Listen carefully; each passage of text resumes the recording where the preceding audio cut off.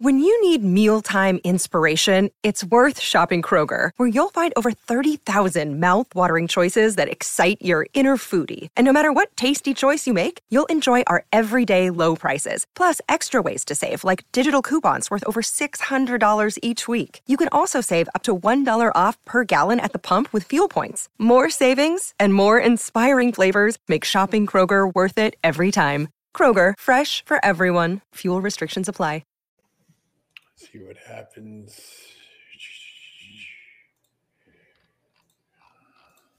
Always takes a few seconds to get this over. Yeah, no worries.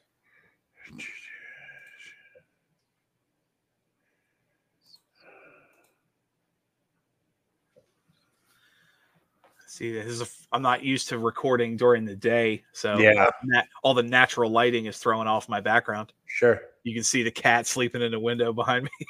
Right. No, I get you. I was up in bed. I had my desk thing on I had my laptop stuff up. So, yeah. I think we're going to go live here. I actually stayed home from, hopefully my voice holds out. I actually stayed home from work yesterday. Well, I should let me rephrase that. I worked from home yesterday. There you go. All right. We are live, folks. I'm not sure who's going to join us, but if you're out there, we are doing the Elimination recap show here. I'm your host, Joe Today Lowry. I got Dan, the smartest man in the room, joining us right now. Dan, overall, what did you think so far of this? I'm going to call this just a glorified SmackDown show more than anything. This was a whole bunch of nothing over in Australia. I said it on the 30 when we were talking about the show. I said, they came off the Royal Rumble where there was a dozen people that could have won it, and it would have made the storylines make sense, and it would have been believable and good. Both chamber matches, you knew going in who was going to win. You knew who was going to win the women's title match. You knew who was going to win the tag title match. There was really nothing. I mean, expectations don't necessarily mean bad. But when you build up a show of anything could happen, it's the chamber, but what's going to happen. Right. It was kind of disappointing. I was pleasantly surprised too. The crowd, the Australian crowd is usually a raucous monster. Oh yeah. I don't know if it was just the sound from the stadium, but there were pockets of the show where they seemed kind of quiet. And I don't know if that was just bad audio or what. No. That crowd had nothing to cheer about tonight except for Grayson Waller and Rhea Ripley. It was horrible. And I got to say, they were really into Tiffy. Tiffy time was big over there. And you would have thought they would have made a last-minute change or something because we're so many weeks out of WrestleMania. What's wrong with Tiffy winning the chamber this year? You know what I mean? Becky Lynch. I mean, how many times are they going to shove Becky Lynch in our face when she's done it all? Isn't it time to pave the way? And another real strange thing was, I know we're going to go through the matches, but Tiffy pinning Naomi before everybody got in the match. Yeah, I was pleasantly surprised. I kind of guessed that Naomi would be the first one eliminated. Sure. But the fact that it happened so early into the match and with a surprise roll-up kind of cheap. But as far as the women's match goes, I thought it was I don't want to sound bad like I'm judging women's wrestling, but it was better than I thought it would be because there were some styles in there that clashed I didn't think would work well together. But they did surprise me. They had some good spots. There were definitely, like I said, like I was predicted on the 30, there were those planned spots where somebody takes a body slam and then rolls in the corner for 5 minutes while everyone else gets their shit in. Women's matches tend to be stronger on that than the men's matches did the same thing, but I mean, it was predictable. When you have that WrestleMania, what was it called? The press conference they did in Vegas a couple weeks ago. And they literally had Rhea and Becky on stage saying, I'll see you at Mania. What else is going to happen? You telegraphed it. That's when all the memes came out and said, did anybody tell the WWE that this is all set for Mania? Because it wasn't even announced or anything like that. They're already plugging it before Chamber. I thought the women's Chamber match probably, in my book, pretty much close to one of the big matches of the night. I mean, there were X amount of matches, 5 total, I think, if you the pre-show. I think the women's did very, very well. The Tiffy had the big move, the big spot of the night with jumping off the pod and all that, which was, kind of expected. Yeah. But overall, I gave that match like a solid B. I agree. I said my notes. I said B plus. I will say the one spot that impressed the shit out of me was when it was down to 3. It was Becky, Bianca, and Liv. And there was a spot where Bianca had laid them both down, and she was going to do a handspring. If you watch it, she overshot it. Yes. But was able to plant her arms and like adjust. And I think the camera angle helped that as well. The sheer upper body strength and balance that takes to do that in the mid move. If she hadn't have adjusted, she would have caved Liz's face in with her knee. So to me, that is an impressive physical specimen to be able to do that. I thought the spot looked great for what they were doing. The finish, the bam, bam, 1, 2, 3, the roll up, and then the manhandle, that almost felt like, anybody that knows wrestling where the ref goes, "Hey, we got to go home now. We got to get out of here." Yeah, I definitely felt it. I had a feeling. Inside of me, the fan inside of me pulled out. I said, "Geez, Liv Morgan has a solid chance at winning this thing." And I'm going, "Wow, maybe they changed at the last moment," because obviously Tiffy time. I'm going to keep saying Tiffy time. It's easier. I think we all kind of agreed that. That the final 2 were going to be like Becky and Liv, the way they've been building it. I would have loved it to see Tiffy, Becky, and Liv. That would have been the ultimate passing of some type of torch. But again, we're stuck with Becky Lynch again. I'm not downplaying Becky Lynch. She's a great superstar and all that. But it seems like we're on the other side of the 4 horsewomen's careers. We've already seen it. They've already run their gamut. They've already won everything. It's time to move on. And I thought maybe this would have been a good chance, but I guess it just didn't happen. Well, I think you were saying Becky just done everything. I think that was the whole point of this narrative. Is that's the one thing she hasn't done is a big one-on-one match with Rhea. Yep. So and really, I mean, like you said, at the point where they are in their career, this is the point where Becky needs to put Rhea over. Yep. To continue this dominant run championship. So when Rhea finally does drop the belt, it means something. Right. And I do wonder if this was the original plan, or would Charlotte have been in the mix somewhere if she hadn't been hurt? I don't know. Yeah, I think Charlotte definitely would have been in the mix with all this if she was here. Looking at the lineup here, I don't know where she would fit in. I think Tiffy is the new Charlotte. I think all the hype before Charlotte I think Charlotte was going to put over Tiffany at some point. I could see that in this stretch, but obviously her knee gave out Charlotte's knee, and she's on the sidelines. I honestly think, because it seemed like at the Rumble they were building up Bianca versus Jade Cargill. Yeah. If they decide that Jade Cargill's not ready, I think Bianca versus Tiffy will probably be the direction they go with that. Yeah, I don't understand it. I mean, all right, just getting back to the overall pay-per-view here, if you want premium live event. Like I said at the beginning, this is nothing more to me overall looking anticlimactic all around. No surprises, no Rock, no Reigns. Just nothing surprised me. I mean, you said that. Go ahead. On our Thursday show, you said that. You said there's no way they have this event, especially with the whole Grayson Waller effect build up, where they build up this huge card and they don't have Rock and Roman show up, and they didn't. And I don't even know if Rock and Roman were in Australia. Like, I didn't see any pictures of them on the plane. And Undertaker was there. Nothing. They promoted his Dead Man show. Yeah, he did the one man. I just don't understand why you get the WrestleMania of Australia and they did absolutely nothing. Great fireworks display for, Rhodes and everybody. Right. The pyro was on point. I just don't understand why we had this event. I don't understand why they had this event, honestly, before WrestleMania. You could have done this on a Raw or SmackDown.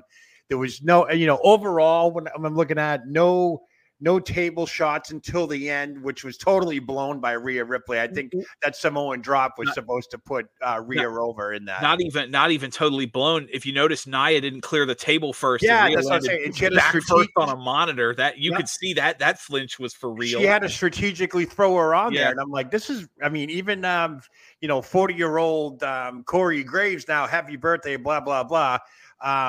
They couldn't even clear the desk. I'm like, this is nuts. Like, this is like and the crowd was so quiet outside of the Rhea Ripley. It was just borderline boring. I think the crowd kind of lost because Rhea was the home girl, but really even the home crowd about 5 minutes. I don't know if she was just stiff or gassed or what, but about 5 minutes into that match, Nia looked like she was wrestling in quicksand. Yeah, and I just it was very plotting, kind of boring. And that's unfortunate because Rhea Ripley is probably pound for pound the best talent they have on the roster, period. I think we have to give kudos to whoever did the woman's makeup because I know it was 77 degrees, but the humidity was close to 100% there. Mm-hmm. You got to give them credit. I thought for sure makeup and eyelashes and things were falling off, but they all look great beginning to the end. And I hate to say it because, like I said, I credit Rhea as a talent. She's a phenomenal wrestler, but you cannot ignore how good looking she is too. And I noticed, I don't know if it was an intentional attire choice, but her attire became very thongish by the end of that match. Oh no, I called it scantily clad from the beginning. I knew walking out that jacket comes off, more revealing.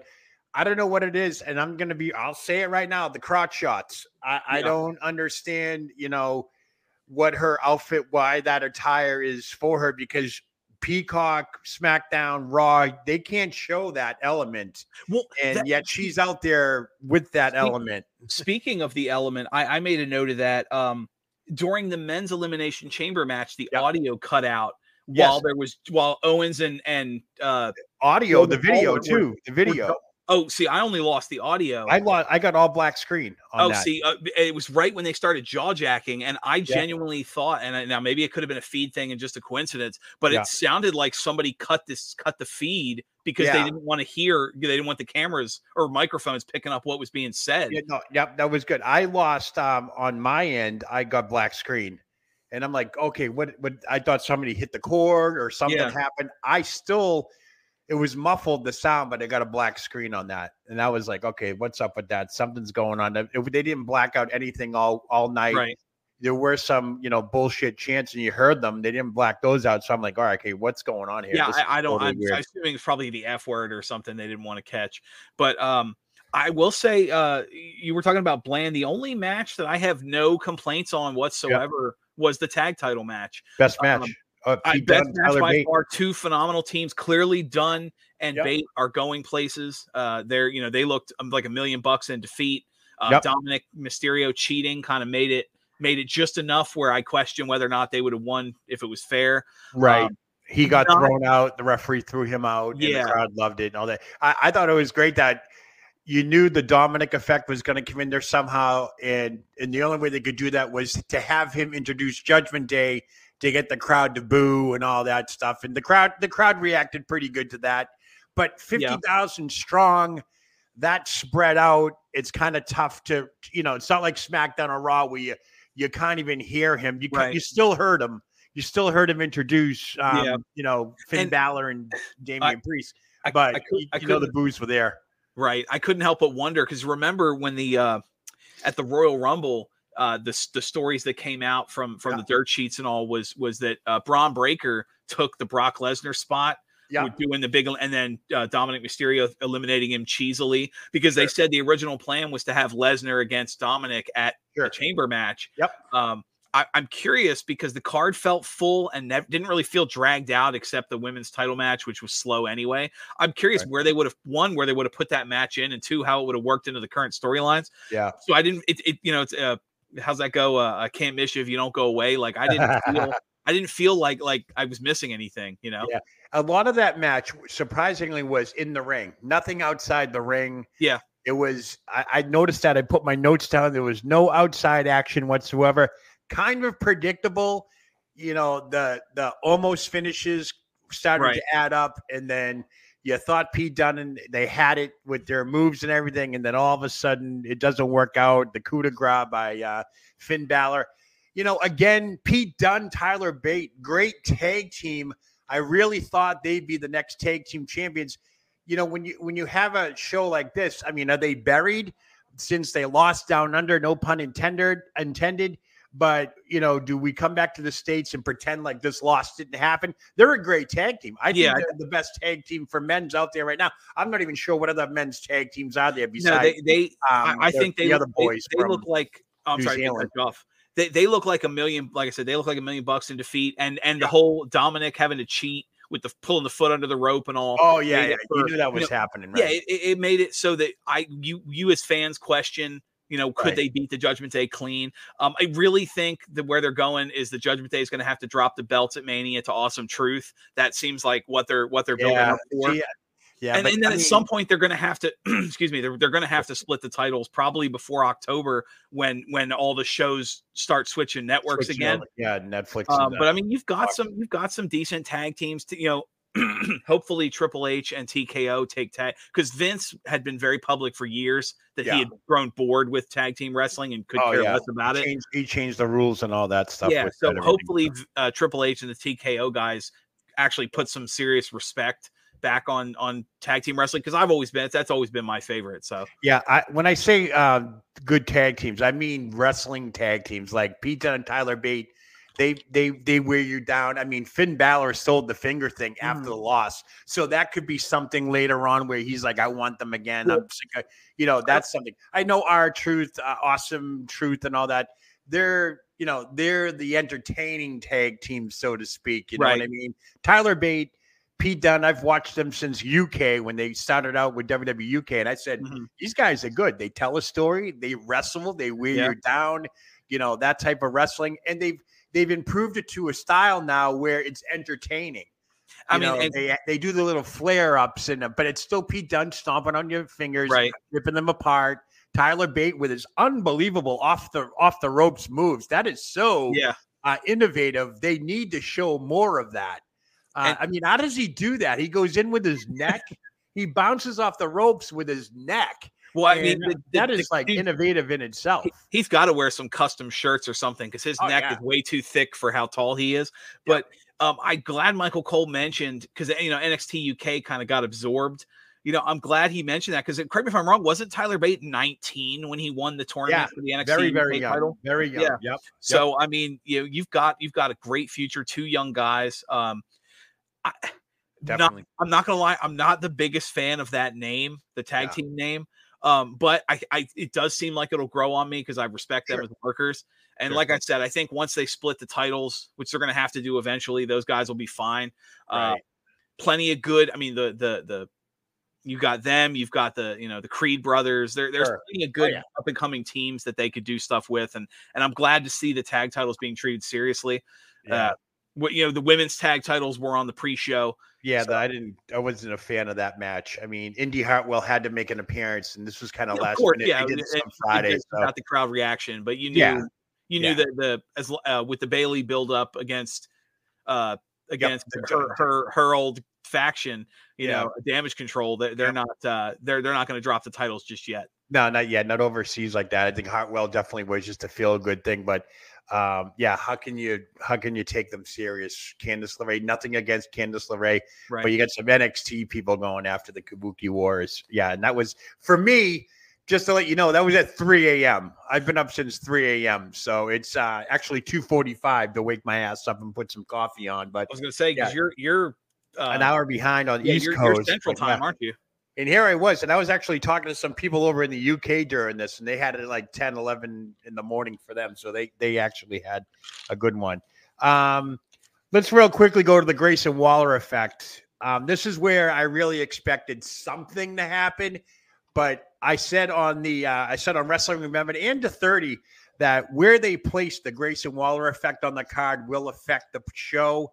And I knew once they placed this before the men's chamber match, I kind of knew nothing was going to happen. I built up The Rock and Roman Reigns to be there as a surprise. And then you threw in Austin Theory. And I'm like, okay, he's going to take a bump somewhere. Who's he going to take the bump from? And lo and behold, Seth Rollins declares that he's going to be medically released from whatever in, this week. Yeah. But yet he goes and gives him a glorified foot stomp to Austin Theory. So okay, so obviously he's cleared. He just can't take a bump yet. Whole lot of nothing here. What do you think? It was a whole lot of nothing. And that surprised me when they said that when he said I'll be medically cleared in a few days, because if you remember, his official diagnosis was a torn MCL. Yeah. And I mean, even partial tears, you cannot fix a torn ligament like that without surgery, and he hasn't had it. So to be medically, maybe it's one of those, like a bone bruise or a kind of condition where the doctors have said, look, you're not going to hurt it anymore if you start wrestling. It's healed enough that do your matches, and then maybe he'll drop the title and take a few off from surgery or something. They had mentioned, now that's, this is wrestling and so forth and sports entertainment. So was it really a torn MCL? Was it a strained MCL? We don't know for sure. We'll definitely know for sure after Mania if he drops the title and takes some time off and says, my knee. They do an injury angle or something. We had the angle with him and Shinsuke about the back. He had a back issue and all that stuff. And now it's the knee issue. So I probably think Seth Rollins, carrying the company for so long, or at least Raw anyways, he's due for some time off. I know. I remember back last year, WrestleMania, the big news was that him and Becky Lynch were going to take some time off. Becky did because of an injury or the book writing she had to do, but Seth never took that time off. So I'm thinking, maybe there is something to this. Maybe he will drop the title and start to feel better and do whatever he has to do. You're right. I remember it because he was off TV for, I think it was like a week. And then when he came back, he cut the promo about because that was, I forget if it was the Vince thing, but I remember it was something where he basically was like, well, that was a short vacation. Sorry, you guys needed me again. Yeah, I will say, if TKO is reorganizing the office, they whoever approves Seth's wardrobe needs to be fired immediately, because I have no idea what he's going for, coming out dressed like a crazy runway mannequin, with the.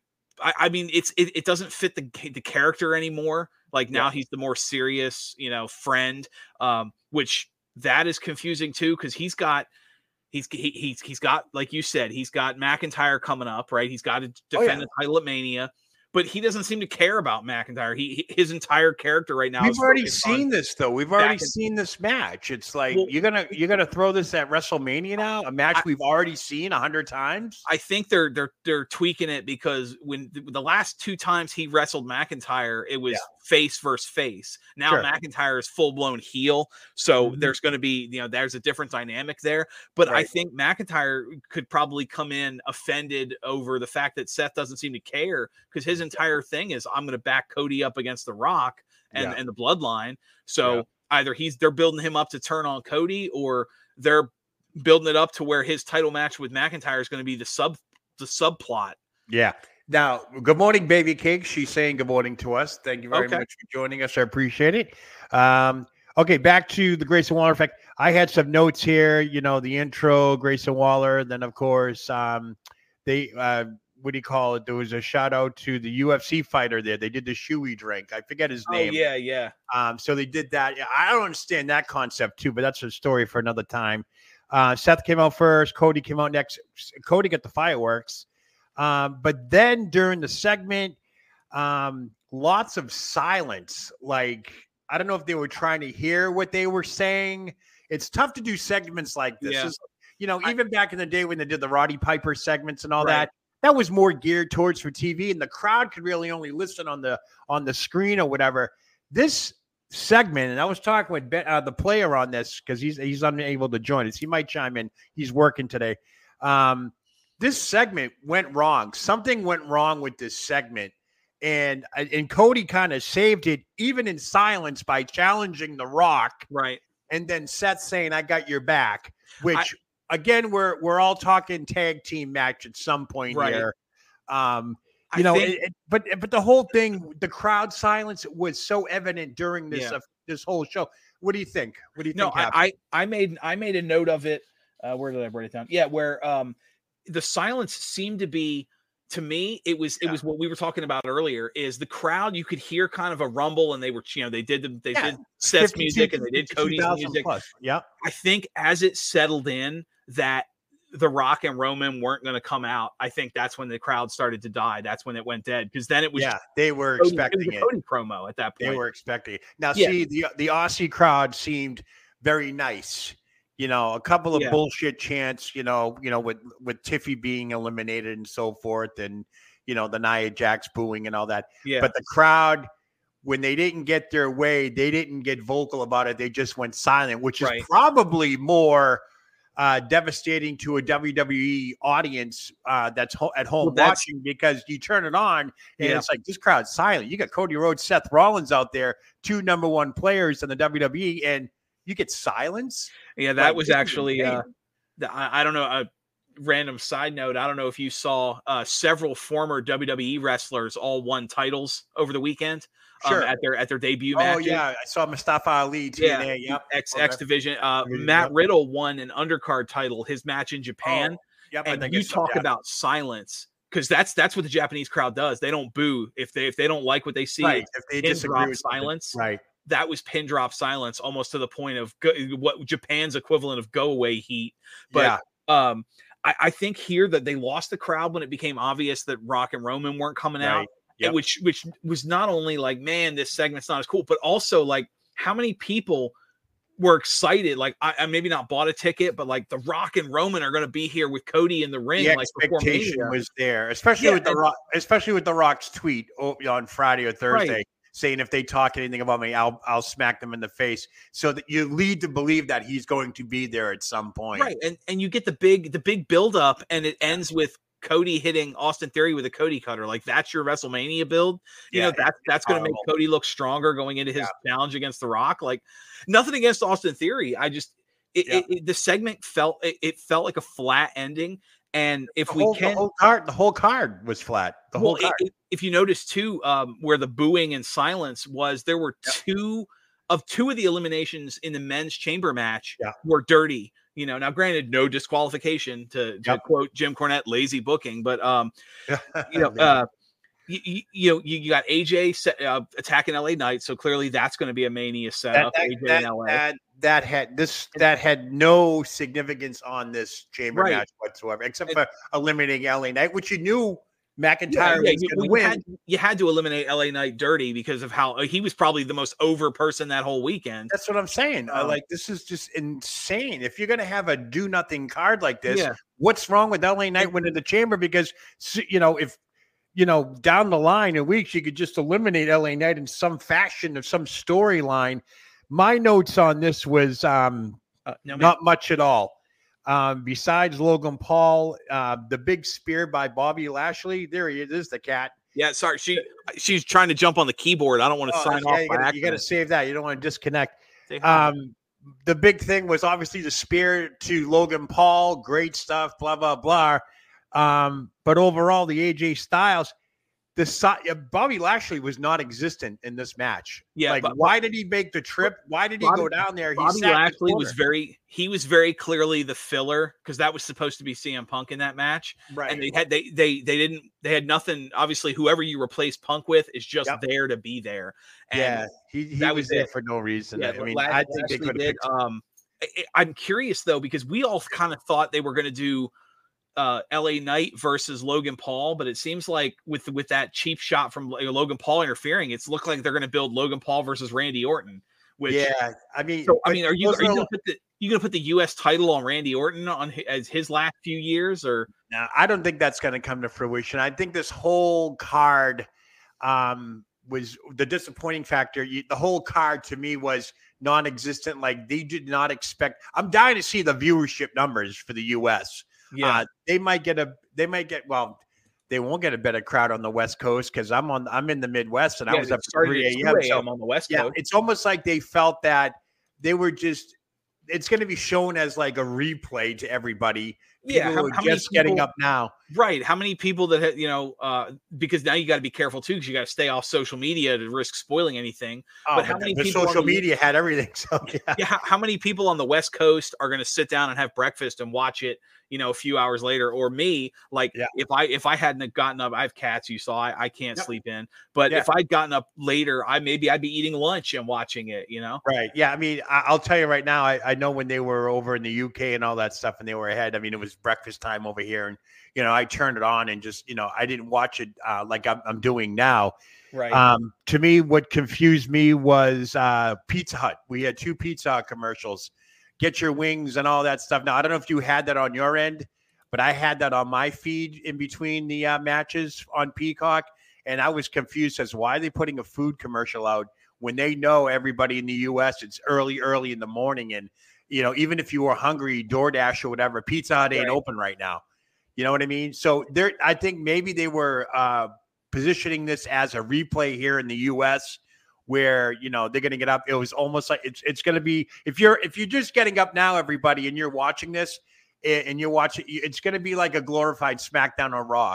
So feel free to fast forward if you want, because there's really nothing to talk about here. There were a couple of spots, but Triple H coming out just to announce fireworks galore and all that, just to announce that 52,590 people braved the 100-degree temperatures because the sun was up at the time of the start of all this. Came out. He just thanked them. It was real quick. It was real brief. There was no, are you ready? There was just that. It was almost, I hate to sound eerie, but it was almost like Vince McMahon when he came out and said, then, now, and forever. And walked out of the ring. And I'm like, what's going on? And when did the chief content officer title change? Did you notice that? He's no longer head of creative. Like, he's the chief COO, chief something operating officer, the creative content operating officer. They've been change. They've been advertising him as the COO. Yeah, even during the McMahon era, he was chief of operations. Now he's chief of content because they did that with the merger because Vince was the executive. If you remember, Vince was the executive chairman of the TKO board. Yep. No, I get that. Yep. And so they did some shifting because TKO was real adamant about not. From what I understand, now this is, WWE was never publicly admitted that this was just based on reporting, that TKO didn't want to focus on there being a content or creative side. Like you want to present it like it's real. So you can't present it like it's a real product and then have your head writer as a title, Right. And like I said, it's worrying me that they keep calling him Paul Triple H Levesque and not, Triple H. Which alludes me to the fact that if and when Stephanie Levesque comes back, not McMahon, that'll be the name that they have to get rid of. It's no longer Stephanie McMahon; it'll be Stephanie Levesque. That's my going on this. They're pushing the Levesque name. Yeah, in case Stephanie is brought back in some capacity. Because obviously Vince is no longer with the company, TKO and all that. We all know what's going on there. Yeah. But it seems to be that they are really promoting Triple H, Paul Levesque, the last name, with this. So, anything could be up with that. Another nickname I have for this pay-per-view is Perth has no girth.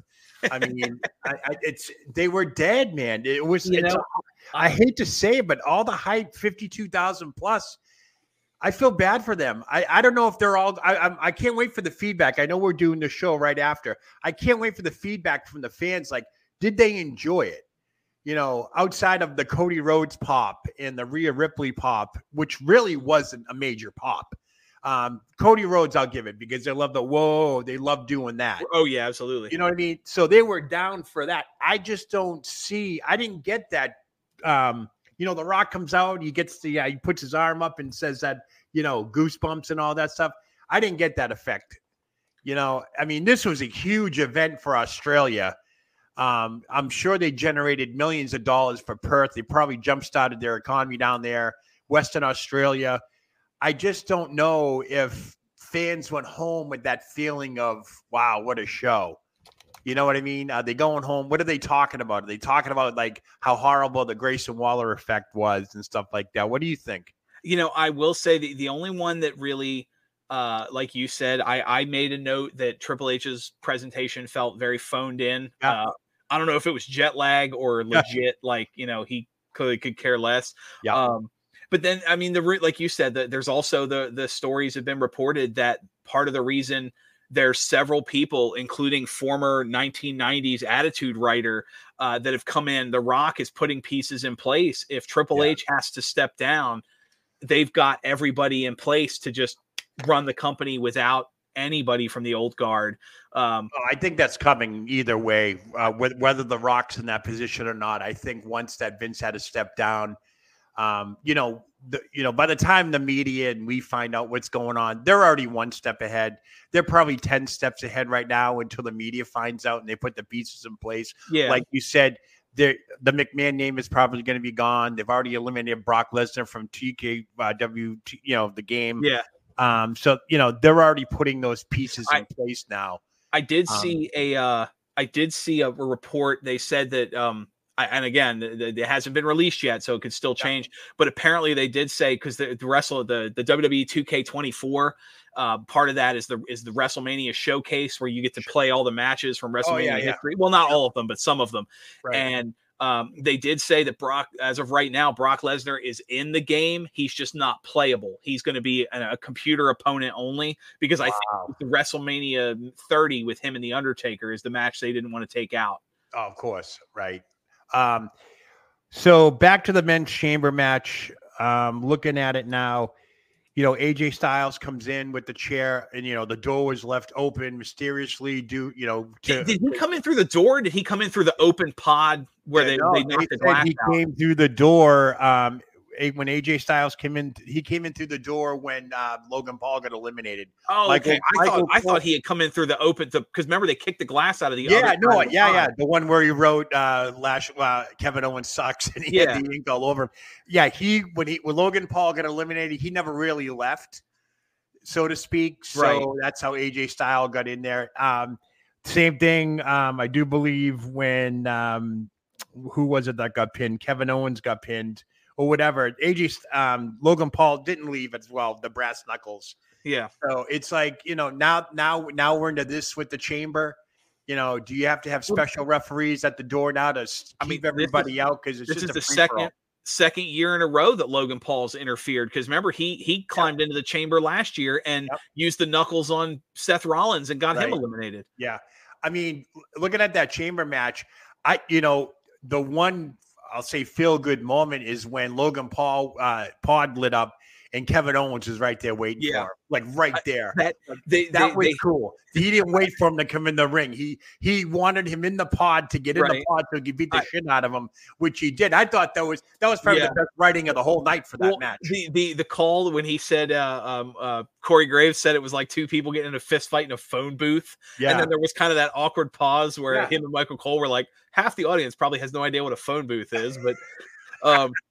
No, I liked that. I thought they had a great moment where LA Knight was slamming Drew McIntyre's head into the pod while Kevin Owens was pushing the glass to make it like double impact. Right. I thought that was a great spot.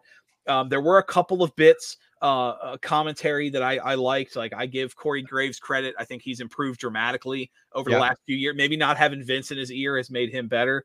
Yeah. But yeah, the LA Knight getting eliminated by the cheap shot. I thought that was one, the crowd didn't like that. The other thing is, I mean, the LA Knight, AJ Styles storyline where they're fighting over who gets to go to get Roman. Right.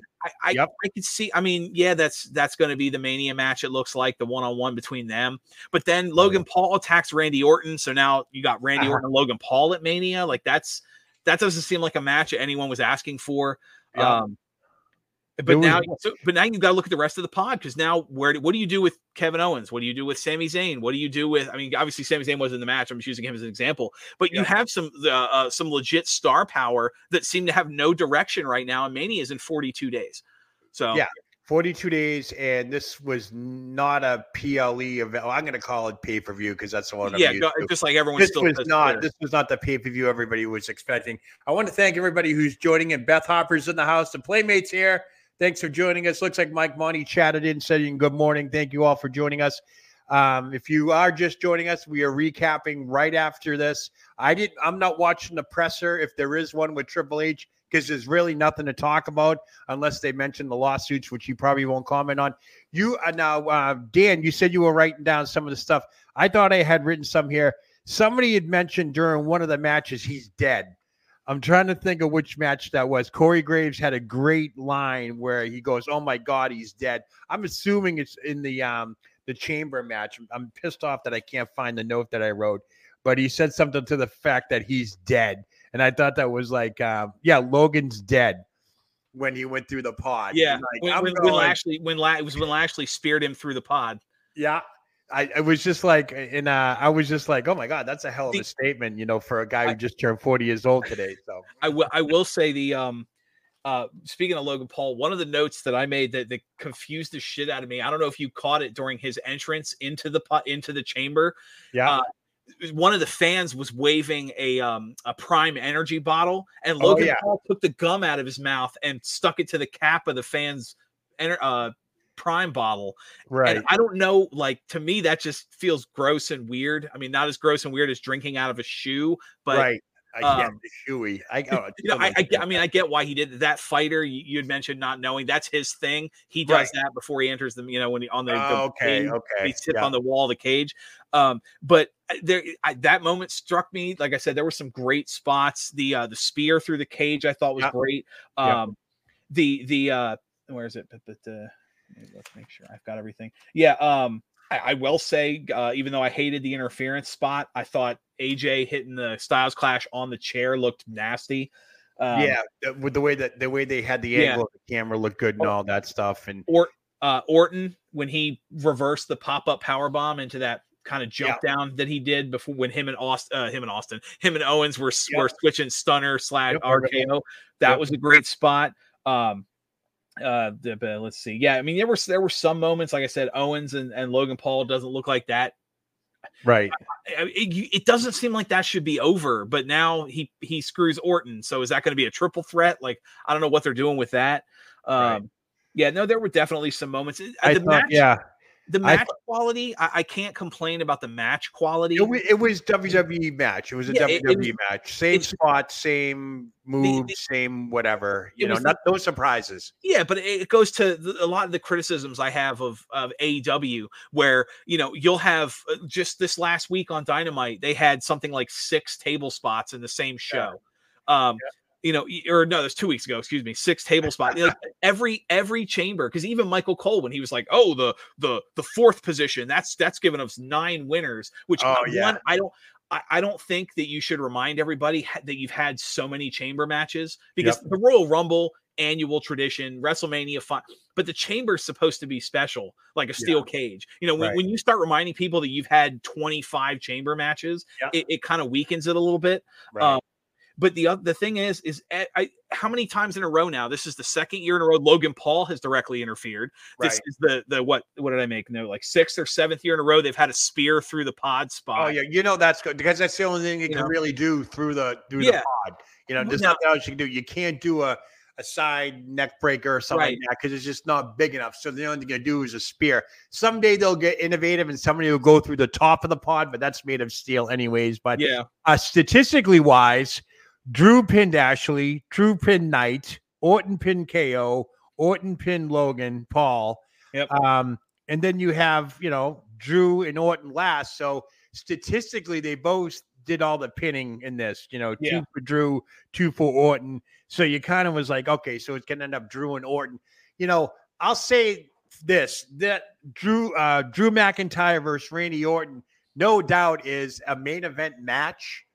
But I don't think in the chamber at their age, it was a main event match. I just think these were 2 guys that are in there to sell whatever. When we already know it's Drew McIntyre. It's his time again, even though he carried the WWE through the COVID years with winning the championship and he performed in front of nobody. I think they're going to give him his due with the, most likely win over Seth Rollins. How we get to that is going to be a little more tricky. I think Drew's going to have to, like you said, what do we got? 52 days, 42 days? 42 days. All right. So 42 days out. That's a handful of Raw and SmackDowns, not even. We're going to get the Seth versus McIntyre again. I'm hoping to God it's some type of specialty match or something like that. I don't know. No outside interference, something. I mean, you made the, hang on, let me pull it up here, 'cause I was typing some notes out. We've got, you've got 42 days. Yeah. You've got Cody versus Roman. We know that. Yep. You've got Seth versus Drew McIntyre. You've got Bayley and Io. You've got Rhea and Becky. And now it looks like you've got Orton in some combination with Logan Paul. You've got LA Knight and AJ Styles as of I would say. We've already seen that, though. We've already seen that.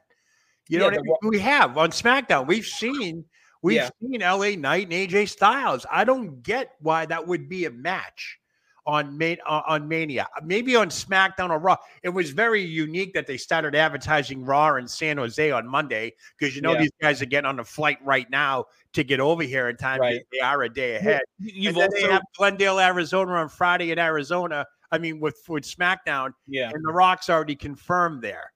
Well, so, and I think you got to look at it too, because you've got, like I mentioned earlier, it seems like they're building the Judgment Day against Awesome Truth, and then Jimmy versus Jay after the Intercontinental title match. You've also still got Gunter. You don't know what they're doing. He's going to have a match. Oh, yeah, we got a lot of unknowns here. But I mean, you've got 2 days. WrestleMania is 2 days. It's less than 2 months away. It's 42 days from now it starts. You have barely enough content to fill one show. Yeah. So I mean, you've got a lot to book in the next 42 days. 2 days. We get 2 days of Mania, right? At least 1 or 2. I know they love the Road to WrestleMania moniker, but at least 2, maybe 3 of the Mania matches are going to feel rushed and thrown together. Right. Probably at least 1 or 2 of them aren't going to make any sense. Yeah. And this show did very little to inspire me to be like, damn, 42. I can't wait. Let me start marking the calendar. I said, everybody just joining us. Thank you. A lot of people chiming in. Matthew Holland, everybody. Carlos coming in from Brazil. Thank you for joining us. I just asked him what time it is over there. My thing is, like I said it before, Dan, I'm going to keep saying it. I'll probably say it all week and on the shows that we're on.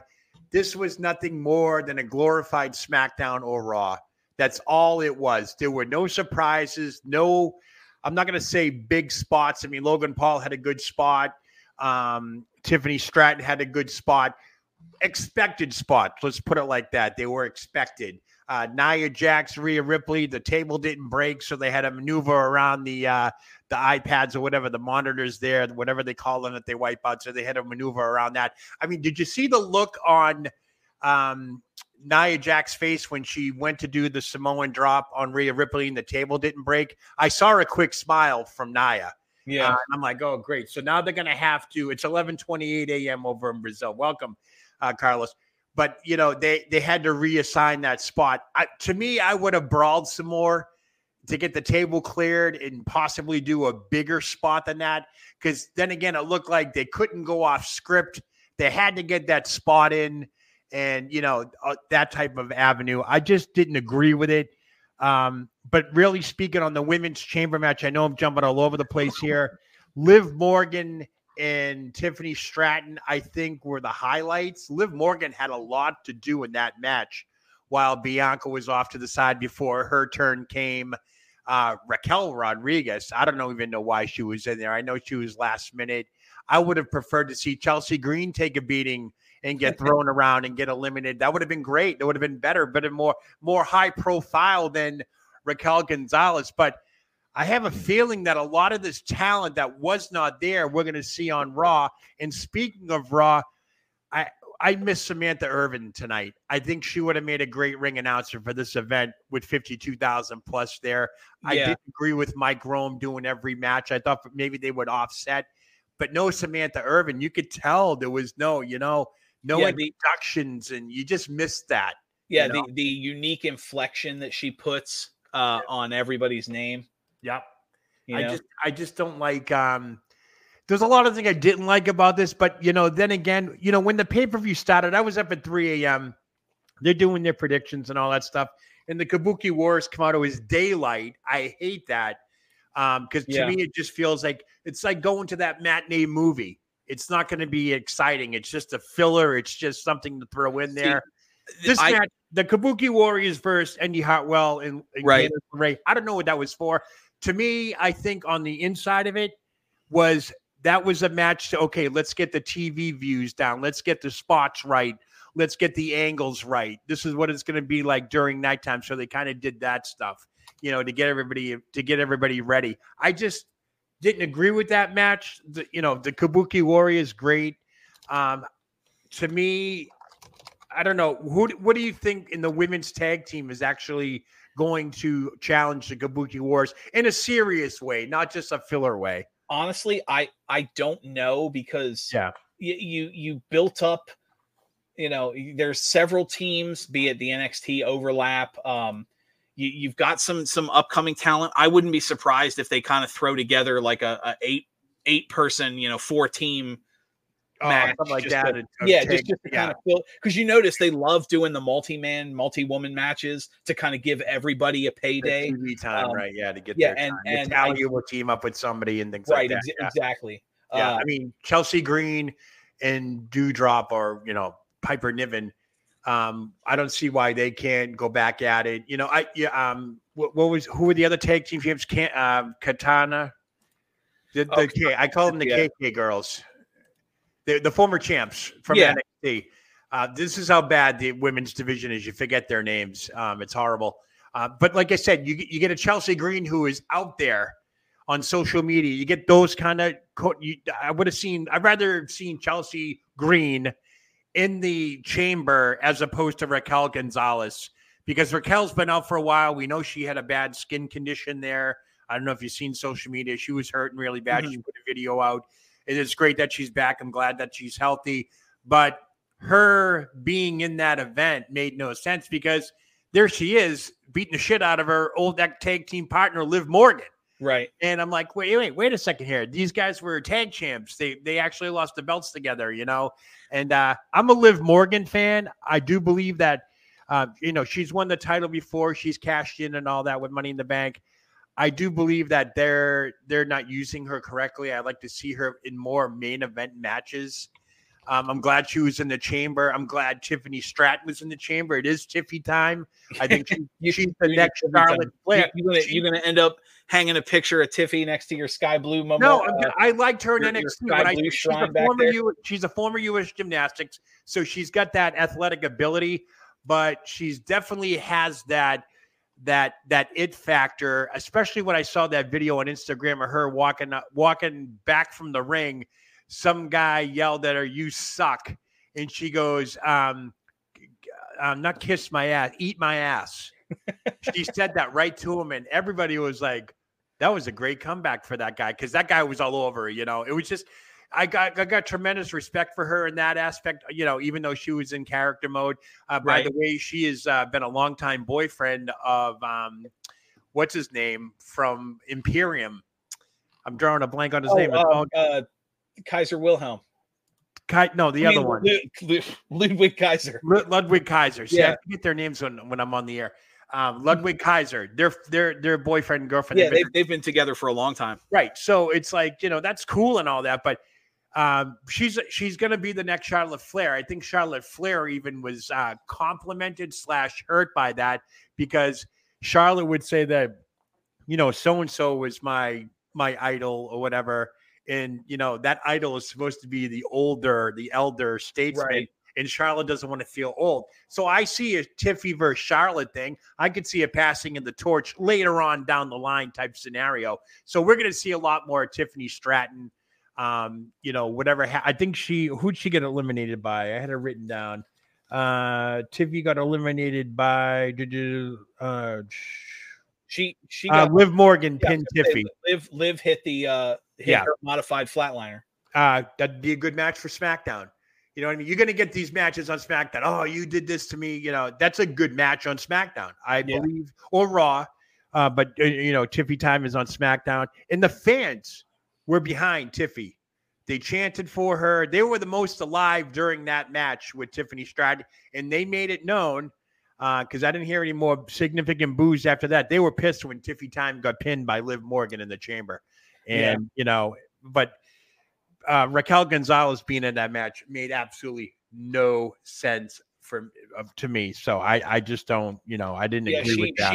She was the Bobby Lashley. I almost feel like she was don't get me wrong. I respect her talent, and she came back from injury. She apparently was supposed to have a Rumble set up, but that was kind of maybe this is the consolation prize. Sorry, you weren't cleared in time for the Rumble. But no, I think maybe that was supposed to be the Charlotte spot. Then, who knows? Yeah. But you've got some build up. You could always have, Liv and Raquel kind of make amends and then be your next challengers, because they're both over. Real quickly, another shocker was Liv pinning Bianca.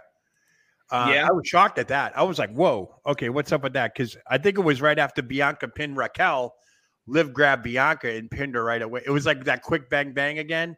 I was like, wow, okay, Liv Morgan's getting a real push here. I mean, that's a huge thing. Liv pinning Bianca Belair. I mean, Bianca Belair is supposed to be the EST right now of the women's division. Wait a minute. Hang on. I'm gonna have to, if you look in the chat right now, I'm gonna call you out. We were talking about time. You said you made your own coffee this morning. Apparently that was a lie. What's up with that? What are you talking about? I'd be good tired. I was up at 3 a.m. for matches. Yeah. I didn't make my coffee. You said I was up making coffee. You said you made your own coffee. Where, at 3 a.m.? Well, you said when you got up for the show, you said I had to get up and make coffee. No, yeah, you plug it in. That's all you do. Coffee's pre-made, brother. I do it before I go to bed. But Baby Cakes did get my coffee for me. Technically, I did make it the night before. Oh, okay. So we want to get technical here, but Baby Cakes, yes. Baby Cakes did go downstairs because we were upstairs. She did give me some refills, so that was good. But I did make technically the coffee. She plugged it in and brought it up for me, and that's how it works. Technically, we're a unit. We're a unit here at Maple Street Studios. We're a unit here. Thanks to everybody joining us. This is great. I assume everybody's just chiming in now because you're either waking up on this beautiful Saturday morning. I've been up at 3 a.m. Dan, what time did you get up? I got up right before 5. So okay, so it was 5 o'clock your time. So yeah, I'm in the Midwest. Everybody, I'm in Iowa, so I'm an hour behind everybody on East Coast. So the pre-show that started at 4 a.m. Eastern time really started at 3 a.m. my time. So I've been up since 3 a.m. I feel like that's a Matchbox 20 song, but that's 2 a.m. right? Yeah. So no, you were right the first time. Mountain time. That's the time. Let's real quickly. Let's go back to the Women's World Championship match, Rhea Ripley versus Nia Jax. We were talking about Rhea Ripley's outfit. I know some of these guys weren't on yet, but Rhea Ripley's outfit, I called it scantily clothed. They really couldn't show all of her outfit because certain pinfalls and pinfall attempts were very provocative, to say the least. Yeah, these shots are going to be shown on Instagram and social media down the line. What is it with Rhea Ripley in these outfits? Is there something you can see the difference? You can see the difference between how the camera tries to hide certain things versus your girl in the back there. If it was a cameraman for a Sky Blue match, we would have had many different angles. The Queen of ECW? Okay. Talking about your Sky Blue picture back there. Oh, the Sky Blue. Yeah, I actually put that there for Monty. He's a big fan of Sky Blue. That's strictly for Monty right there. Anybody that's ever seen a Sky Blue match, the cameraman has very specific instructions. So if that had been that cameraman, the angles would have been much different. Well, Sky Blue has always commented and say, nobody recognizes me with clothes on. Yeah. So, you know what I mean? So I think all punchlines aside, I think Rhea is doing exactly what she needs to do. She knows she's supposed to be a heel, but everyone loves her anyway. She's like one of the most. Well, she's in Australia, right? Yeah. She's going to dress and act and carry herself exactly like I'm the best, and I know it would, and that includes outfits that highlight your strengths. So I give 100% credit for them greenlighting her look because I could see people question. I mean, she's never going to be able to wear that at a Saudi show, but I could see somebody in the back going, "Ooh, do we want to put that on TV?" No, you have to give her that look because if she came out in a regular singlet or in a different kind of attire, it wouldn't carry the mantra. She has to have that kind of. Well, she's wrestled in that kind of attire before. Yeah, absolutely. I mean, Rhea Ripley is no doubt doing what she needs to do. Her feud with Charlotte during the COVID years. Yeah. She was kind of full, she had shorts on. Well, yeah, remember Rhea used to wrestle in pants. Right. Yeah, exactly. So, since the Judgment Day and all that stuff, she's gotten bigger. She's gotten better. I've noticed, and Baby Cakes noticed too, because we watch this very intently. She's lost weight in the right areas. She's not as bulky as she used to be. She's still muscular. Don't get me wrong. She could probably beat my ass. She is an unbelievable bodybuilder. She's with the weights, but I could tell her curves are more noticeable now. Like she's lost weight. She's toned down. She's not ginormous like she used to. And I'll say the same with Nia Jax. There's no doubt Nia Jax has lost a few pounds. I'm not sure if these girls are on the Ozempic diet or not, but you got to be careful with the Ozempic diet because you lose muscle instead of fat on that. So, but I've noticed significantly that they have toned down. They bulked up in the right areas and toned down in the right areas as well. So, yeah.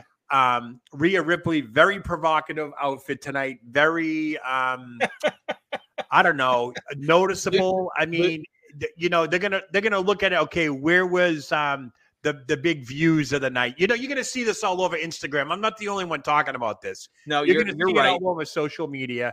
You know, I was shocked at the beginning that she was slapping the shit out of Nia Jax on her boobs. I mean, she was really whacking the hell out of her, and I was shocked at that. Like, that, okay, so this is going to be the match now. They're both going to whack each other off. That didn't sound right, but nonetheless. That's kind of better in your head, huh? But Nia had some good falls. She took some good bumps. She rolled around the ring pretty good. I thought so. But like I said, the table spot was weak. That, you know, when she did the second jump on Rhea, it was an elbow drop. And I didn't know it was an elbow drop until they did the replay and said it was an elbow drop. I thought she just jumped on her to break the table to get that effect. And that table spot, again, was not the reaction from the crowd. I mean, they got some boos and all that, but nowhere near the, oh, my God, she's dead type of thing. We didn't get that with this table spot in the whole match. And the whole event was like that. So it was kind of, you know, I don't know. I gave it like I said, a solid B. A solid B for that match. I thought I think everybody in that match, Rhea Ripley and Nia Jax, they both came out and did what they had to do. And I'm shocked that Nia got the loss. I think Nia was supposed to be somewhat involved in WrestleMania, whether or not she will be or not, because this whole 6-week buildup of annihilating everybody and then telling Becky that I have Rhea at Mania. Like, okay, but you got a pay-per-view to go through first. Right. But let's fast forward. Rhea Ripley versus Becky Lynch. Becky is not built like she used to be. Right. She's very slimmed down now.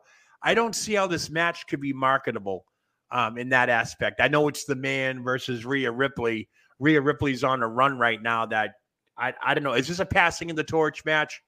You think at Mania? Honestly, I think Rhea goes over the same way she did with Charlotte. Becky's got nothing left to prove. Not, you know, right. and Becky wouldn't suffer the loss.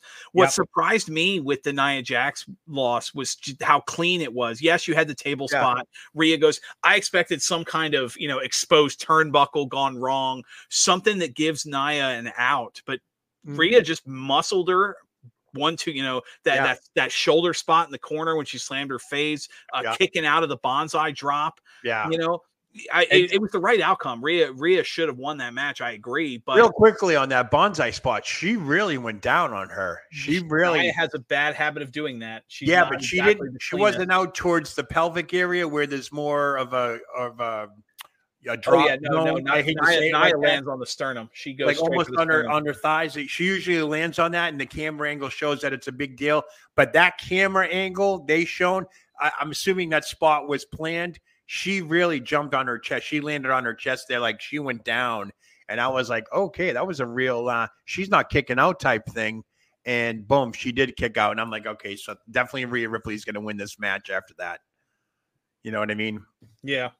All right, so real quickly, I know everybody's chiming in. Real quickly, everybody in the chats here, just tell us, give us a grade overall on the pay-per-view, A to F. I'm so far, I think I got a B all the way across the line here. The men's match, totally expected. Drew McIntyre with the win. Obviously, the Kabuki Warriors in the pre-show, they got the win. Women's Chamber, of course, Becky gets the win. I think the big surprise again, Tiffy time. I'm going to keep saying it, Tiffy time, Tiffy time, Tiffy time.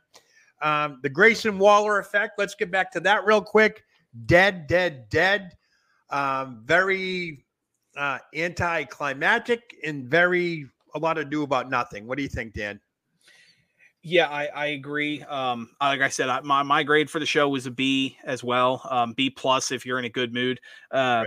But yeah, the Grayson Waller effect felt flat to me, just in the sake of nothing. Okay, Cody's mad at The Rock. That is, we knew that already. Nothing new came from that segment, and the fact that this is the road to WrestleMania. This is your last big show before Mania, and you don't have The Rock and Roman come out. Really felt like a wasted opportunity, right? And it just I did too. I did too, and that I think The Rock and Roman not coming out, not even making the trip for that matter, totally downplayed the Grayson Waller effect. Looking back on it now, as we keep talking about it, it was strictly for the Australian audience, for Grayson Waller. Because if you notice, when Austin Theory got the big stomp from Seth, he just kind of, Cody looked at him and he just sat back on the ropes. He wanted nothing to do with it, because if he got involved, it totally downplays his Australian popularity. So, now I'm looking back on him. We're talking about, I think definitely he is, it was just, the Grayson Waller effect was just that. It was just for Grayson Waller, and that's it. He could have had anybody else on that show tonight, and it wouldn't have mattered. They wouldn't have got the same reaction. The crowd was disappointed when The Rock and Roman didn't come out. It didn't have to be the Grayson Waller effect either. That could have been, Cody cutting a promo in the ring with Byron Saxton. That's all they had to do. Yeah, they could have done that and got a better response. They didn't need to decorate the ring. And I kind of knew when they started showing Austin Theory, I knew he was in Australia because he had an altercation with a reporter there on Thursday when they got there, and he had to be separated. I don't know if that was a work or whatever, but there was a lot of scuttlebutt about that. It made the papers down there because they got called out about if wrestling's real or fake. Again, I don't know if that was on the heels of the David Schultz slap with John Stossel that we talked about last night, 39 years ago. That happened, by the way, if you're watching. I know a lot of guys in the chat did. B-, Baby Cakes called it a B- is because the crowd went silent a few times. I hate that. Yeah, when you're watching these pay-per-views, I'm still going to call it a pay-per-view. When you're watching these pay-per-views, yes, when the crowd goes silent, it affects the viewership at home because you're like, what happened?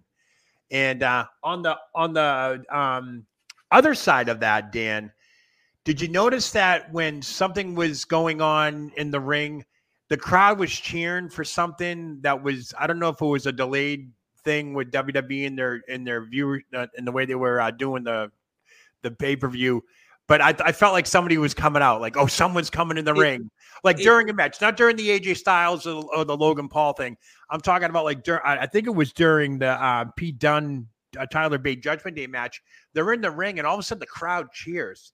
Like for no reason, they were somebody was going to come out, and I thought something was going to happen.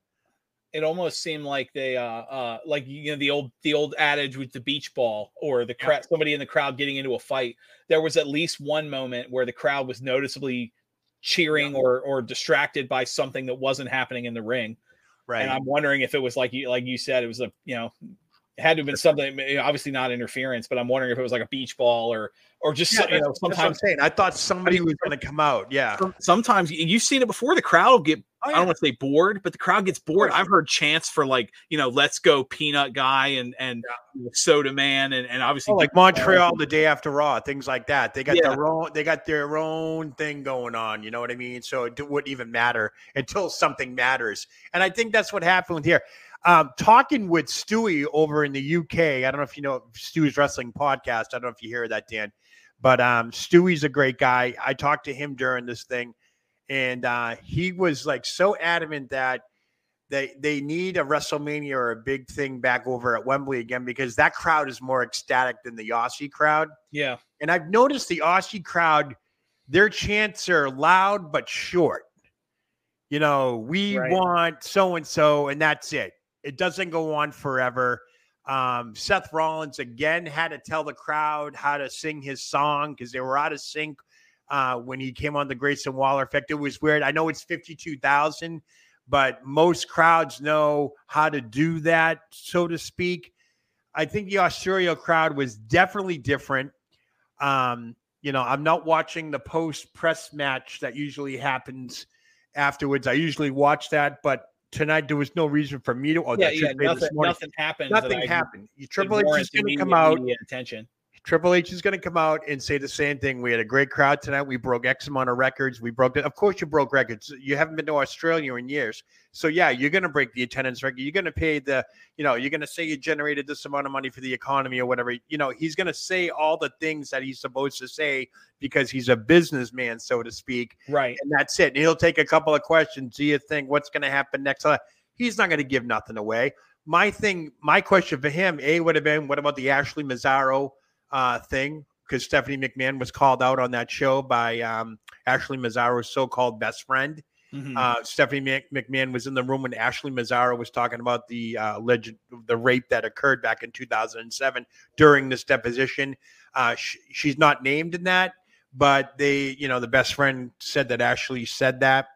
That's a big thing that hit the internet this week. Of course, the lawsuit thing, he's just going to say we're going to concentrate on the positives.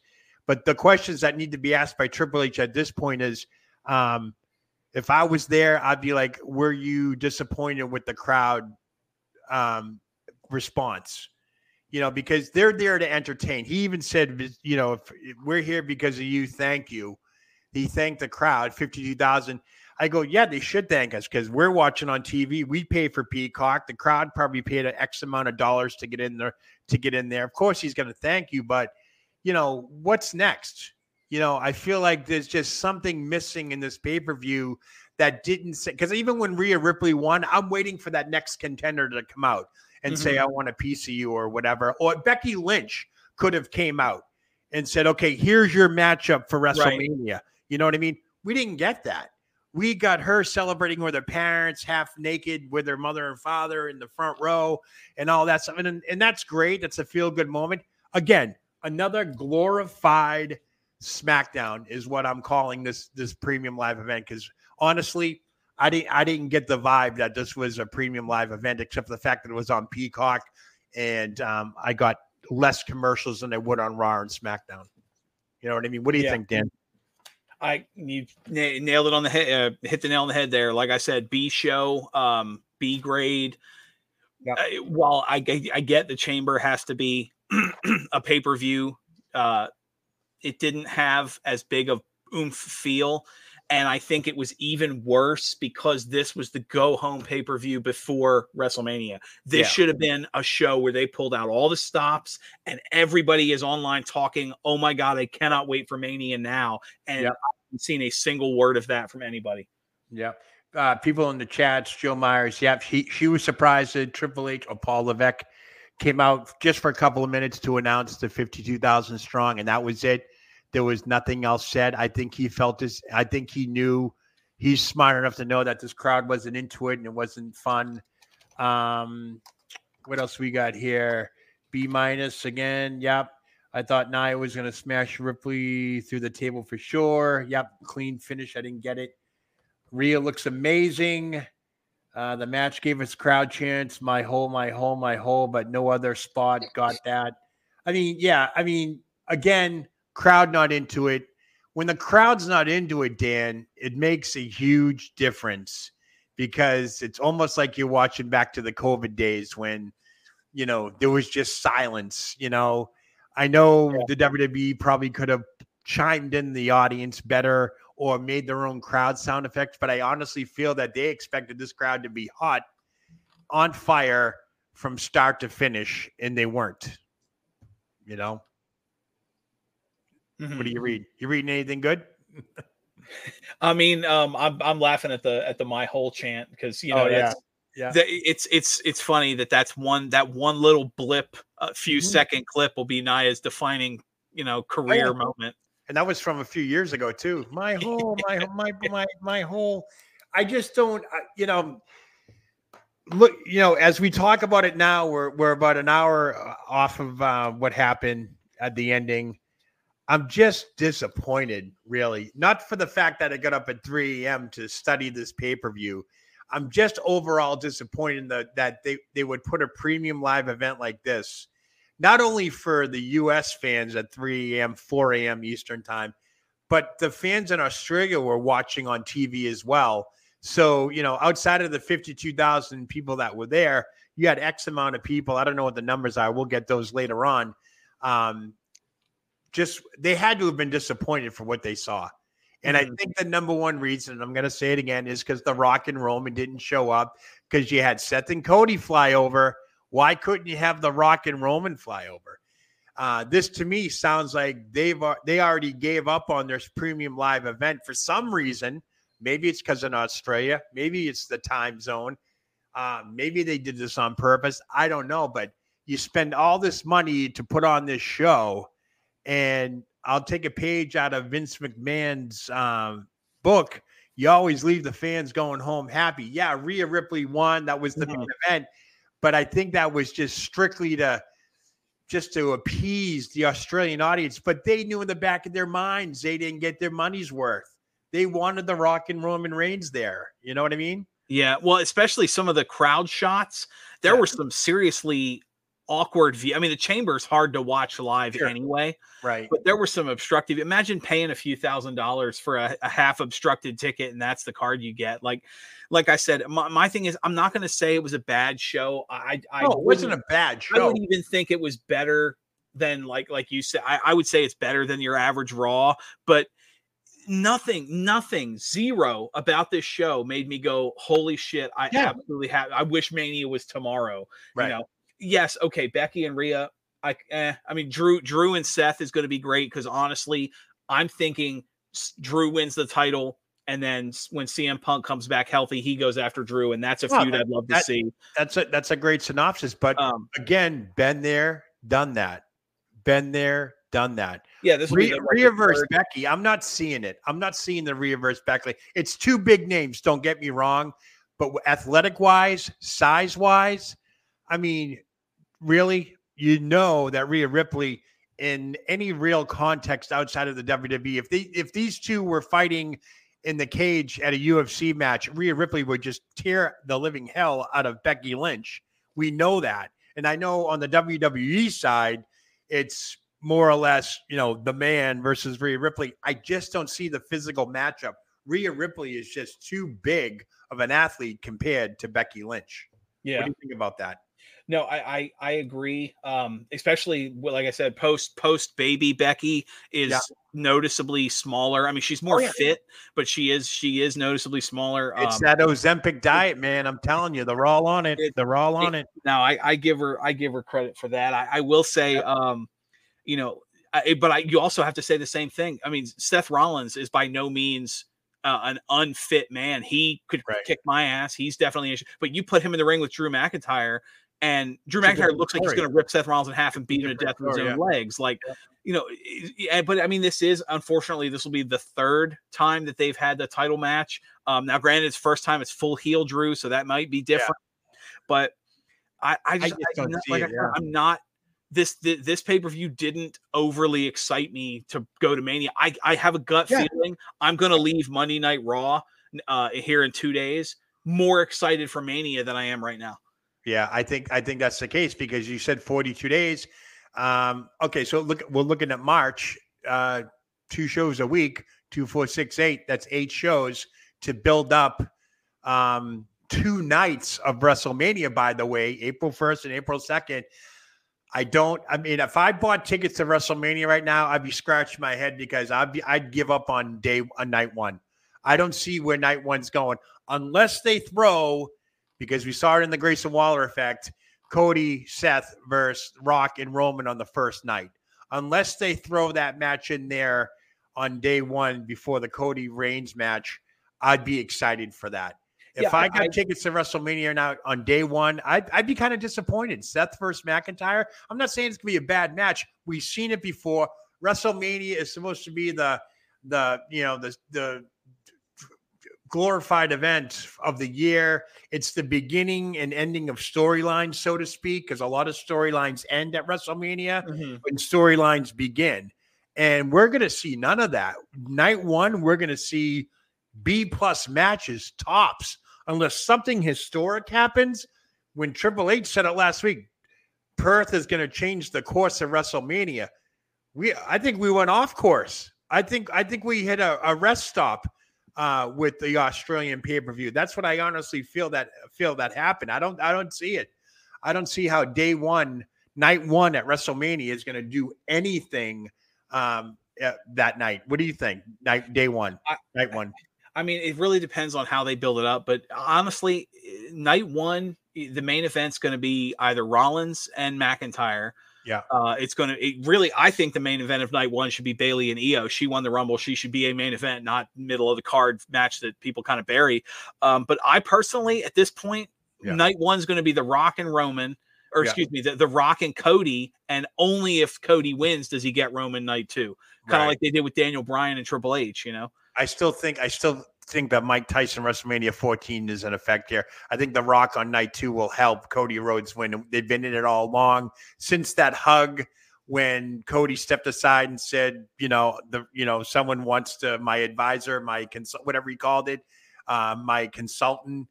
I forget what he said. He said the guy he's been getting advice from, and then The Rock comes out and they hug and Cody leaves.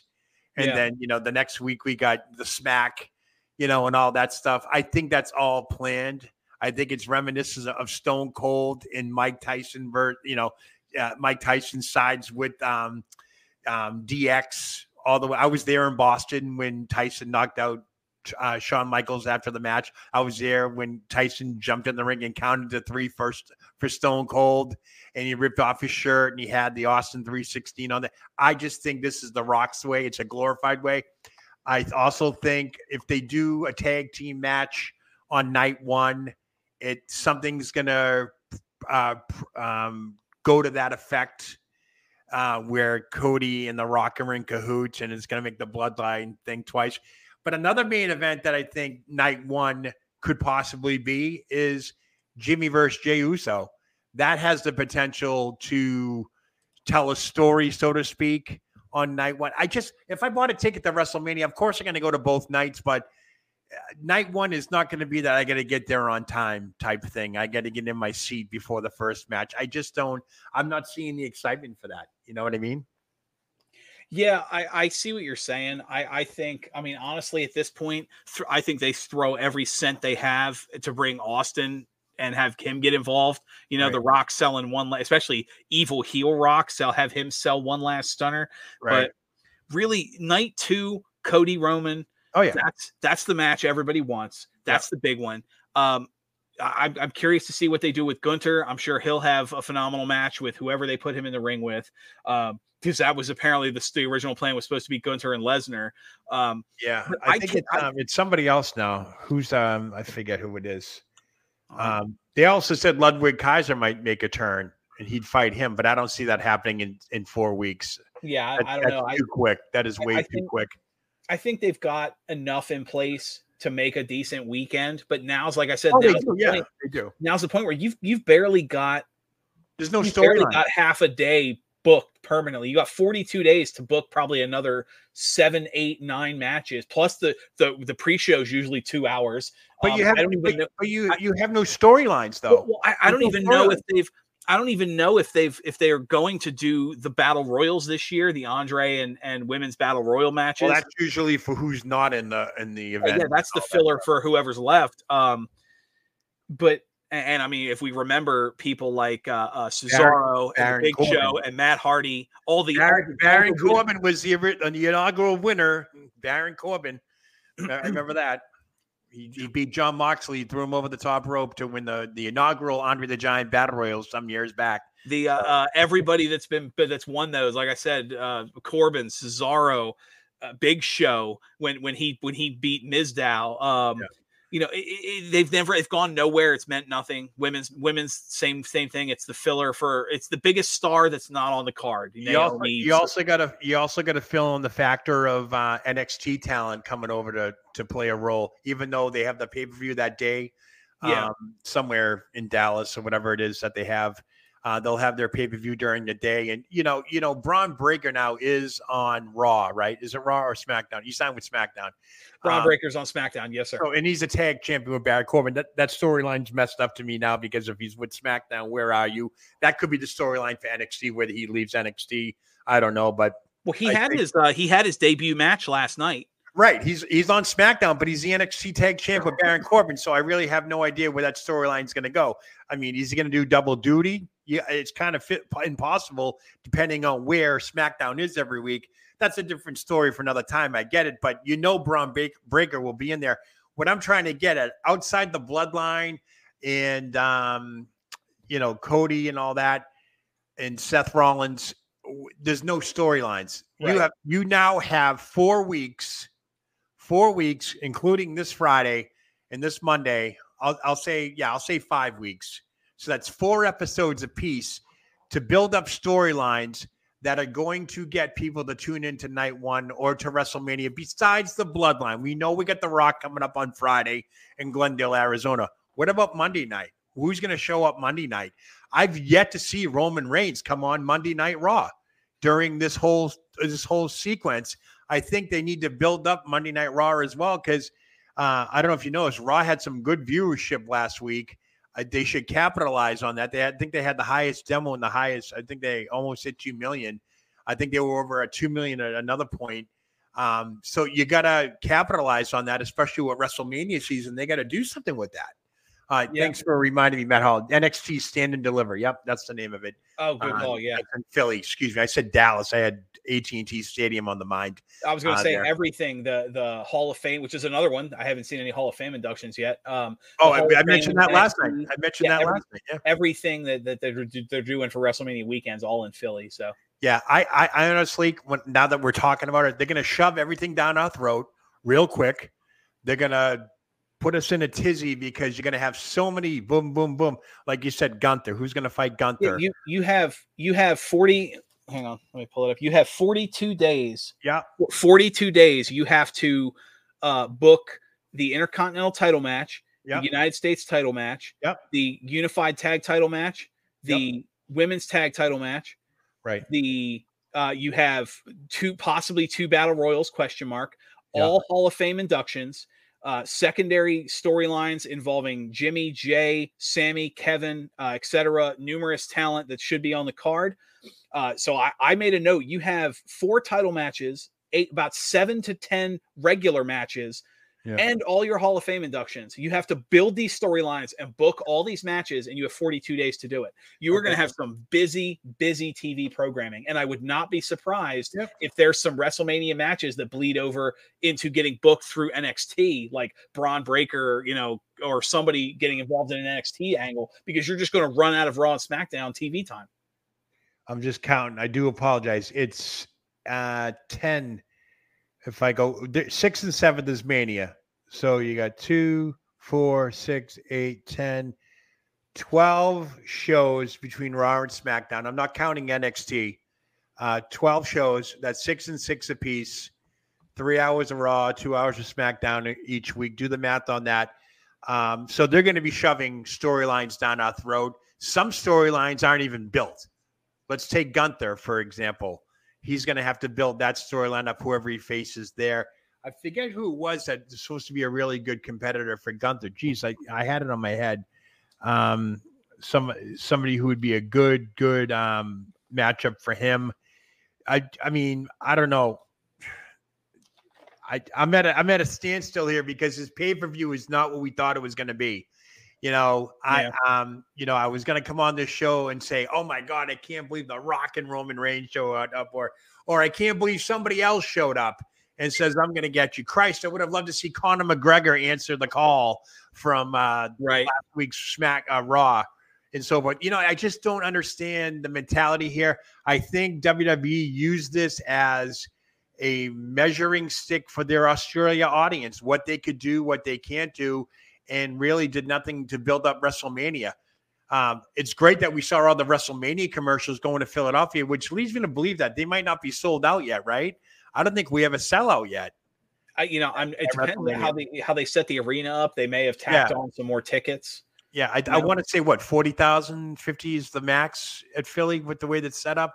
I don't know if they've sold out yet, because we would have heard it by now.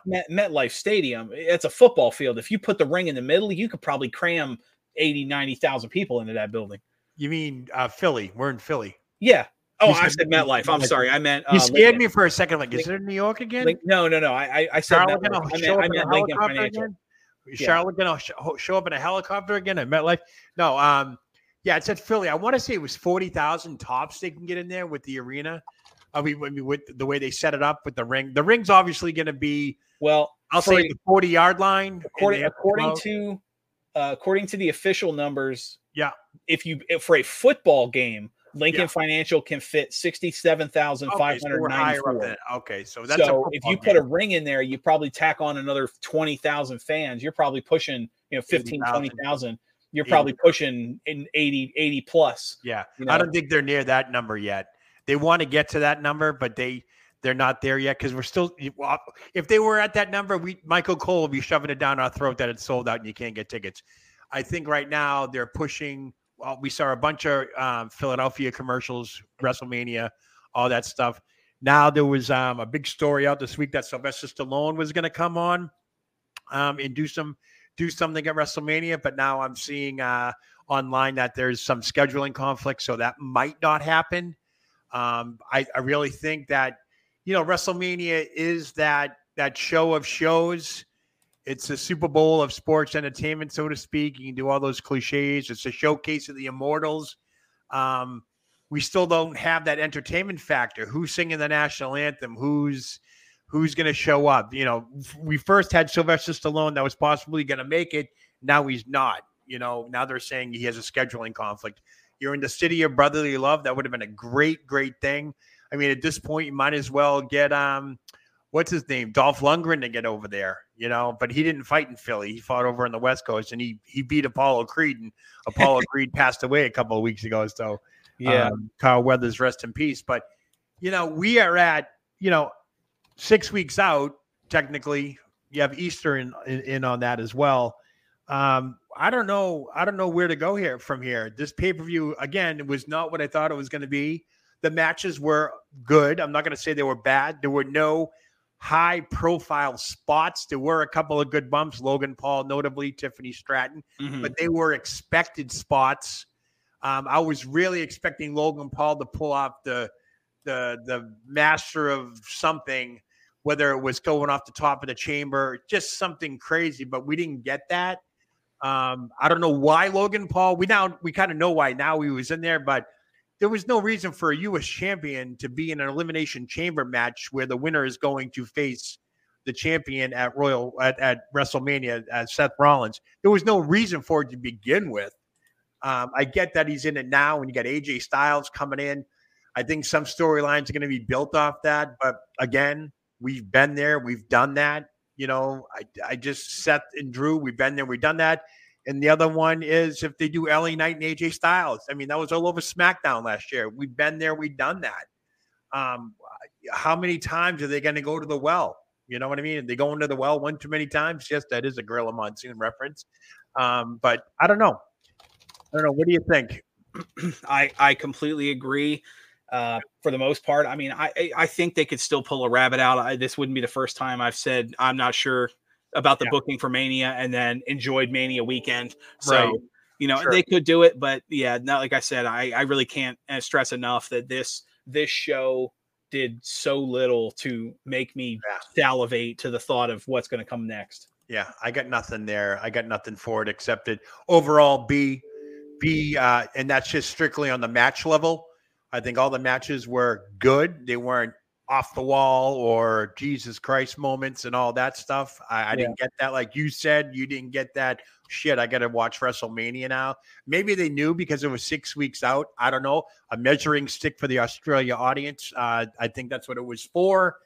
I'm guessing at this point, more storylines obviously need to be made, which will be made. I don't know where to go. I will tune in to Raw because I do the Raw recap on Tuesday mornings. Mm-hmm. I will tune in. I hope to see some type of surprise. I hope to see something. I think we're going to get more Bayley EO on Raw. I think we're going to see more of that now.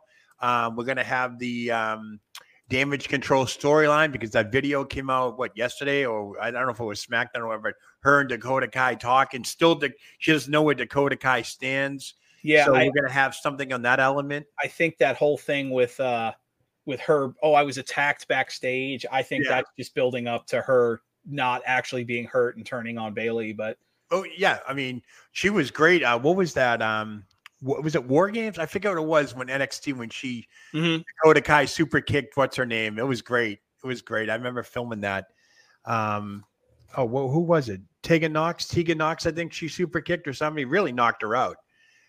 What's the match where they're in the cage and they get released? Yeah, War Games. War Games. It was War Games. Okay, so that match, I think it was NXT. Dakota Kai super kicked her, her own team. That's when she turned, and it was like, okay, that was a good storyline there. But yeah, Dakota Kai can play that. I'm on your side. I'm trying to get on your side. Now that I'm on your side, she'll turn. She's really good at that. So yeah, you're probably right with the Bayley aspect of it all, because again, Bayley's already been there. She's already been champion. Who else in the mix could you put in there? You know, I mean, I know it's too early for Tiffany Stratton, but we're talking about WrestleMania, and Bayley's got 6 weeks to promote this Io Sky thing with her. So, what do? You need that sub storyline. I think Dakota Kai is obviously going to be that sub storyline for that. So, yeah, you got to have something. Yeah. All right, I think we talked enough, Dan. What do you think? I think we did. This is a great time. I'm glad I was thinking maybe an hour. I'm glad we went over because we did have a lot to say. And, I probably had more fun talking to you than I did watching the show tonight. But no shit. I hear you. That was great talking to you too as well. Real quickly, you're on tonight. You guys are doing another follow-up recap to the recap, right? I as of now, I will not be on the evening show, but there's, and hopefully, I mean, we still got the press conference. There's backstage news. So there a lot of stuff's going to come out between now and the evening show. These guys are going to have a lot of good stuff to talk about. Yeah. So check them out. But as of right now, I won't be there, but you never know. Plans can change. I might show up with the briefcase and take Benny's spot or something. I don't know. There you go.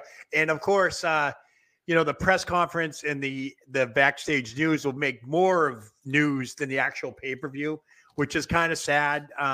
I'm sure the press didn't reveal anything that we haven't heard already. I'm going to watch it, of course, to see if whatever was asked. But it's, those guys the people in the audience are plants. The questions that, it's just like Joe Biden. The questions have already predetermined and all that stuff. So yeah, I've always, at least WWE, it's guys and girls that look real. It always humors me with the AEW press conference when they're like, you, sir. And the guy stands up and he's like, yeah, Tony, I'm John Smith from John'sWrestlingBlog.com. Like, how the hell did half of you get press passes? Yeah, no shit. Yeah, I got a press pass from AEW. I get the things. I don't go to it, but it is what it is. Man, their standards must be really low then. Yeah, there you go. The AEW, the WWE, I think, Nick Hausman, all those guys, they're all from the dirt sheets. They're there, but I think really they tell them beforehand what questions you can ask and so forth. I think they're just predetermined in that aspect. I know last month or the last one we got when the lawsuit bombshell happened, they did ask Triple H, but I think they expected that, or they at least said, okay, you ask it. One question and that's it. Nobody talk about it again, which kind of happened because that was the news of the day, even though The Rock and everybody came back. And, so I think this presser here is not going to reveal anything. We're going to get numbers from Triple H like we always do. It was a sellout, X amount of merchandise sold, X amount of money generated, that type of thing. Cause we always get that. He's the businessman. He'll put his glasses on.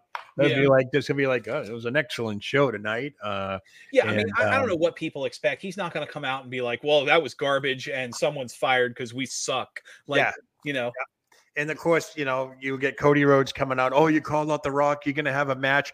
That's something they can do within 6 weeks to hype it up. But I don't see them fighting. I think they're in this together. I think they're in cahoots together. I think this is Mike Tyson all over again. The hug at the very beginning of all this with them two. The Rock said, we got this. Let me take it from here. And that's what's happening. That's just my guess. Yeah. But nonetheless, it was a great show. Those of you tuning in on the chat, thank you very much for waking up with us and so forth. I know it's early. It's early here in Iowa. I want to thank everybody in the chat again and enjoy your Saturday. There is a recap show coming up later tonight. I want to say it's around 7:30, 8 o'clock. They'll have additional information if anything has come out of this. We are live after the pre-show. They're going to be live, so you can enjoy. SO Benny will be there. The playa, Phil Cesare will be there. So tune in for that. And once again, I want to thank everybody else for tuning in. It's been a great show. So, thank you so much for watching everything, guys. I appreciate it. So enjoy your evening. Let me get my closing here. It's going to be a weird closing anyways, but we'll see you guys next time. Tune in tonight. I'm Joe Lowry. Thanks, Dan. Absolutely. Take care, everybody. All right. What a day.